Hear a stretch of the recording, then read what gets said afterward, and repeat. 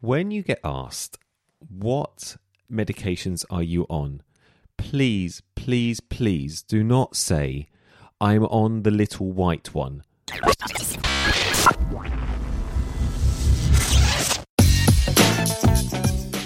Hello and welcome to A Doctor's View, a podcast looking at everyday health topics and life through a doctor's eyes. Please note that all opinions are my own and should not replace the advice given to you by your own doctor. I'm Dr. Bolivios. Let's begin.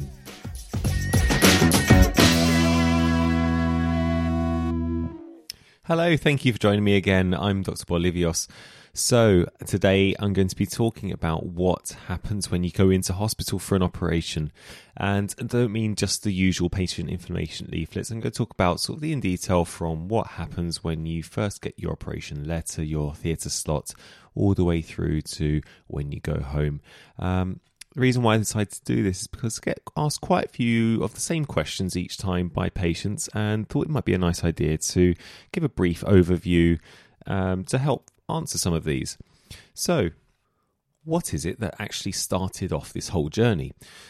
Well, usually it involves a visit to your general practitioner, your GP, to discuss a problem. Let's say, for example, you have a hernia. The GP will examine you, will take a history from you, and if it's not an emergency, just requires a routine appointment to the specialist, he or she will refer you to said specialist.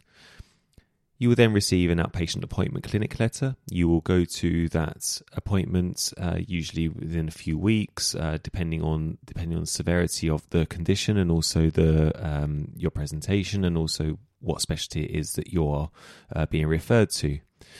When you go to your clinic appointment, you'll have a consultation and a plan of action will be discussed between yourself and the team member, be it consultant, registrar, etc. If surgery is required, the risks of that operation are discussed with you, and together with the doctor, with the surgeon, you decide that this is something you want to do or something that you wish to have more time to think about, which is absolutely fine. If that is the case, usually you'll be booked again for a follow-up clinic appointment where you can further discuss this and be booked on for theatre if you need. Once you've made the decision to go ahead with surgery, you'll be booked into a theatre slot and an information leaflet and appointment date will be sent out into the post, and your GP will also get a copy of the letter saying that you've been accepted for surgery and that you would like to go ahead with it. So, you receive the information pack through the post along with your clinic date, so your operation date. And usually in this pack, you get some clear instructions. Sometimes they can be a little bit hard to read, sometimes they can be a little bit confusing, but on the whole, the main things that they tell you are things like bring your medication in with you, bring an overnight bag, and it also gives you very specific fasting instructions. This is where I will say, for the love of all that is holy, please follow these fasting instructions. There is a reason why they are there. The reason is because being unfasted or having eaten for your operation can actually endanger your life. It can usually will result in you being cancelled on the day, but if you lie and if you do not stick to the fasting regime, and if you decide to go ahead with the operation without telling anyone that you have eaten or drank within the time range that you've been banned from or been restricted from doing so, you are putting your lives in danger. The reason for this is because when you are under an anaesthetic, you lose the ability to keep everything down that's in your stomach. This means that on going to sleep, these things can then come up into your throat and be inhaled into your lungs. This is called aspiration. This can lead to huge complications, including aspiration pneumonia, and you could end up on intensive care, ventilated, and on life support, and this can and has led to death. So when you receive these fasting instructions, it is not simply an excuse to be awkward. It's not for anything other than your own safety. Other things that you'll be told are things like bring an overnight bag. And this is also because we don't know. You may have to spend the night. It may also be predetermined that you'll be spending the night in the hospital because the operation might be slightly bigger, or it might be a long procedure and need a bit of extra time to recover or to be monitored in the hospital. And this can be quite normal. You may also be asked to go to what's called a pre-assessment clinic. And this is typically done a few weeks before an operation date. Sometimes it can be longer and sometimes it can be shorter, but on average, a few weeks before. And you'll be seen there by a pre-assessment nurse. And the nurse's job would be to take a history from you, gain insight into what medications you take, any allergies, just typical medical questions.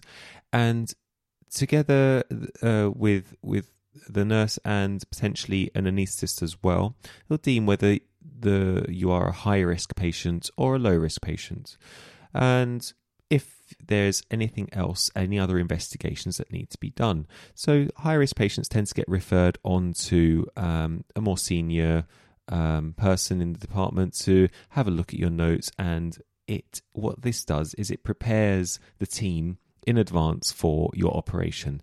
So supposing, for example, you have a history of heart disease or history of a previous complicated anesthetic or complicated operation, and this is going to be a complicated case, it may be decided within the team that you require further investigation before the operation can go ahead. For example, perhaps a heart trace or another scan, or you may need to have an intensive care bed booked.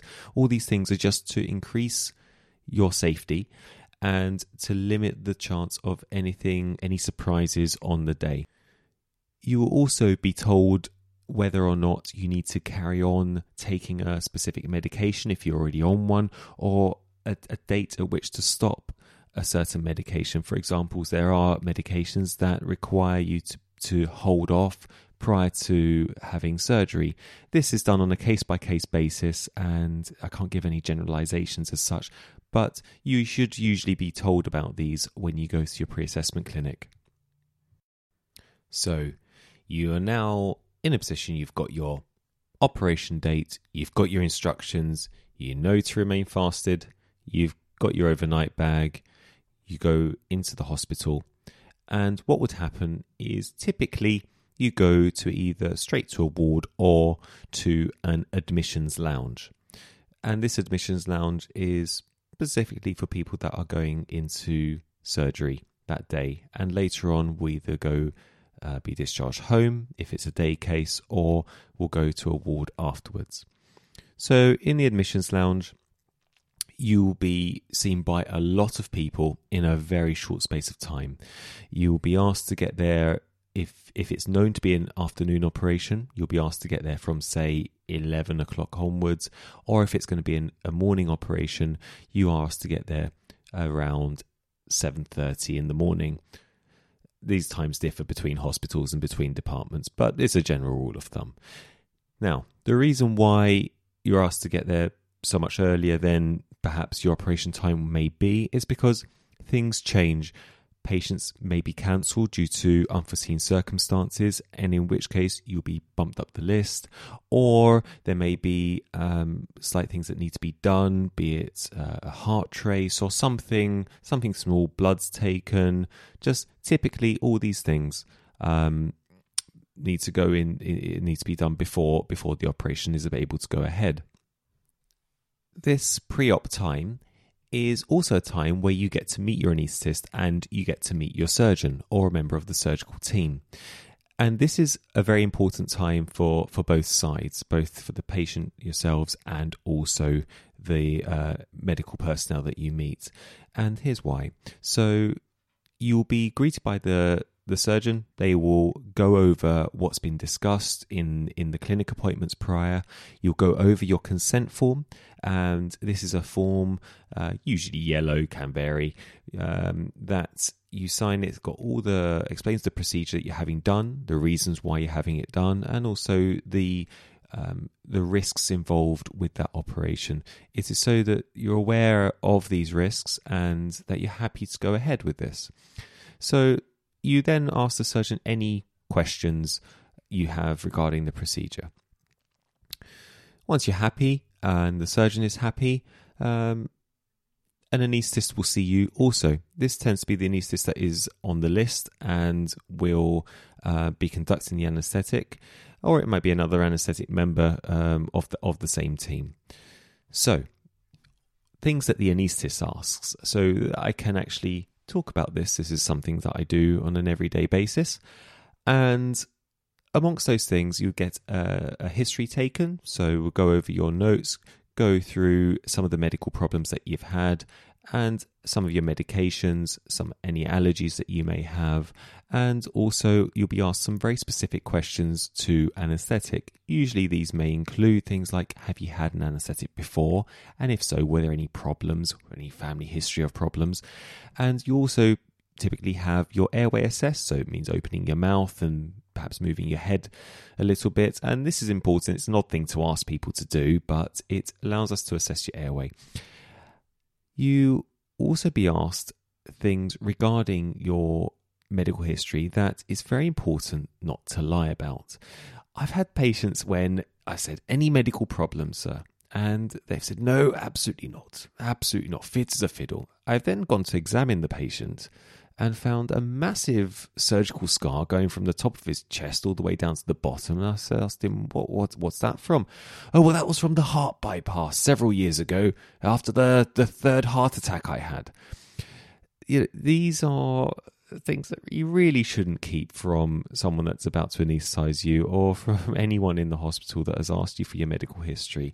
I know there is a culture and we are human, and we just want to please other people, but believe me, you'd be much happier to know that the truth from the start. Also, and I say this as a plea more than anything else, when you get asked what medications are you on, please, please, please do not say, I'm on the little white one. There are thousands and thousands and thousands of little white pills. I do not know what they all are, and I imagine neither does the person that distributes them. It's impossible to know what this little white pill is. I need to know names of the drugs, and ideally I need to know doses and how often you take them. Equally, if you bring in one of those, what do you call them? Those dividing things that have your days and the tablets that you take in, that's all well and good, but please make sure there's a list with them. I cannot identify a drug just based on what it looks like. It's not going to happen. Also, please mention any allergies you have. Hay fever is not an allergy. I'm talking about an actual allergy. Food allergies are important.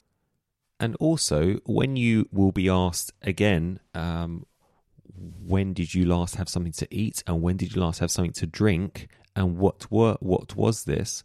Please, please, please do not lie. As I said before, this is very dangerous, and it is asked for a reason, and you are asked to stay fasted for a reason. Okay, I can't emphasize this enough. And I've had patients where they've told me they've fasted. I've walked away, about to leave the room, and thankfully, and all credit to them, at the last minute they said, by the way, I did have a grape, or I did have a sweet. And they've had to have their operation delayed now for their safety. So, please don't think I'm going to have, I'm not going to say anything because I'm going to have my operation delayed. Having your operation on time in an unsafe manner is no help to anyone, including yourself, including your families. The last thing anyone wants is to have a conversation with a family member to say that a relative is on intensive care because they've had an aspiration during surgery, and there was a lot of food that came out, or there was something that came out from the stomach. This is not nice for anyone. Please just stick to the rules, and also if there is any question, just mention it to the anaesthetist, mention it to a staff member when you go in. for your assessment. So you've been seen by all these people now. You've been seen by the nursing staff in the admissions lounge or on the ward. You've been seen by the surgeon. You've got your consent form signed. You've been seen by the anaesthetist. You've given the history. You've had all your drugs noted down. You've all your allergies noted down. Everything seems good to go. And for most cases, yes, absolutely fine. There are some things that we don't know the answers to, and unfortunately asking them to different people at different times is not going to change that answer. Number one, asking the surgeon how long is the operation going to take, that's probably the best person to ask. They may say about an hour, may say between an hour and a half. They may not be able to give you an actual time frame because of the type of case it is, and it depends on what they find when they begin the operation. Asking that question again to the anaesthetist and to the nurse is not going to change that answer. They're the best person to ask. If they can't give you an answer, I'm not going to be able to, or the anaesthetist is not going to be able to give you a different answer that is of any accuracy whatsoever. So please bear that in mind. Also, theatre list orders are subject to change. They shouldn't be too dynamic, but they can change, and this can be based on a number of different reasons. There may be a more pressing procedure that needs to be done first. There may be a patient may need to be fed faster afterwards because they're diabetic. There's a number of different things. So please try and be patient with the order. I know it can be frustrating, and if there's a delay or if you've been waiting for a very long time, we do all understand that you're hungry and thirsty, and we will do our very best to try and limit the amount of time that you stay fasted for or the amount of time you have to wait. I promise we do not do it on purpose, and any delays are as a result of patient safety or as a result of unforeseen circumstances. It's not something that's planned for. So once all of this is out the way, you then be called up for to be led up into the anaesthetic room, usually by either a nursing staff, porter, or a member of the team. You will have a wristband on you. You will have your notes come with you as well, usually carried by someone. And then when you come to the anaesthetic room, there is what's called a team brief. And in that team brief with yourselves, we have a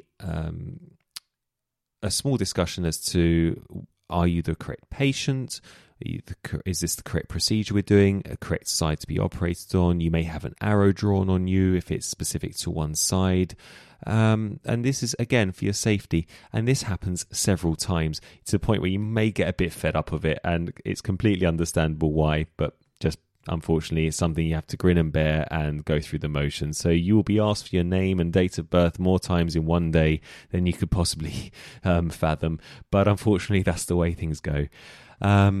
Once that's done, you'll have what's called a cannula inserted into your hand or into your arm. And this is a small little plastic tube, and it shouldn't be too uncomfortable to have put in, similar to having blood taken. And this allows the administration of medications and some fluid. Once that's in and everyone's happy, you'll receive some oxygen. Might have some fluids going through this cannula, and some medicine will go in, and it will slowly drift off to sleep. Usually about 20-30 seconds, can take, give or take 10 seconds. And from that moment on, you won't remember a thing. You will wake up in recovery, and you will maybe a bit groggy for an hour or so, but more often than not, people are able to chat and be alert after a relatively short time. This can depend on how long the operation's been, and also on yourself as well. Everyone is different. You may get a little bit of nausea, may have a little bit of discomfort, but on the whole, you'll have lots of medications on board to help with all of those symptoms. And if you're not comfortable, you just let someone know, and we'll be able to help. Once the recovery staff are happy that you're making good progress, that you're not in in pain, or that you're not feeling sick, or that your blood pressure's okay and your heart rate, all these different things that they have able to check against their charts. You will either be discharged home if it's a day case, or if you're planned for an overnight stay, you will then go to a ward. It may be the ward that you've come from just before the operation, or it may be a completely different ward that's designed to look after you after your operation, and you may stay there for a day or so or longer, depending on the surgeon's plans for you.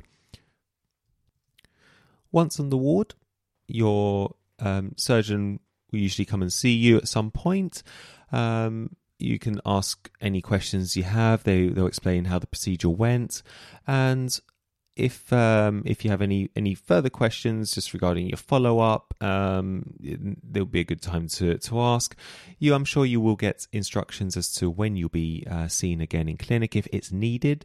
A letter will always go out to your GP as well, explaining to them what you've had done and what the findings were. If you're waiting for any results, say from a biopsy or a tissue sample, usually at that point, a clinic appointment will also be made for you in a couple of weeks' time or a few weeks' time, depending on how urgent it is. And you'll see a member of the surgical team when you come back for that.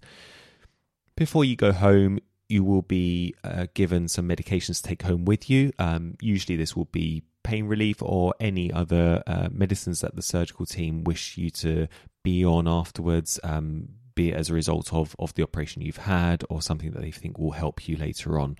So it's important to follow the instructions. The nursing staff will explain everything there is you need to know about these medications, and you should get what's called a discharge summary, which is just a little summary explaining why you've come into the hospital, what you've had done, and what the follow-up plans will be it an outpatient clinic appointment, or be it for your general practitioner, your GP, to follow you up on. And if there's any instructions for the GP specifically, like perhaps requiring a blood test in a week's time, or requiring further medications to be prescribed later on, these are all things that should be mentioned in this note, and your GP will get a copy of that along with yourselves as well.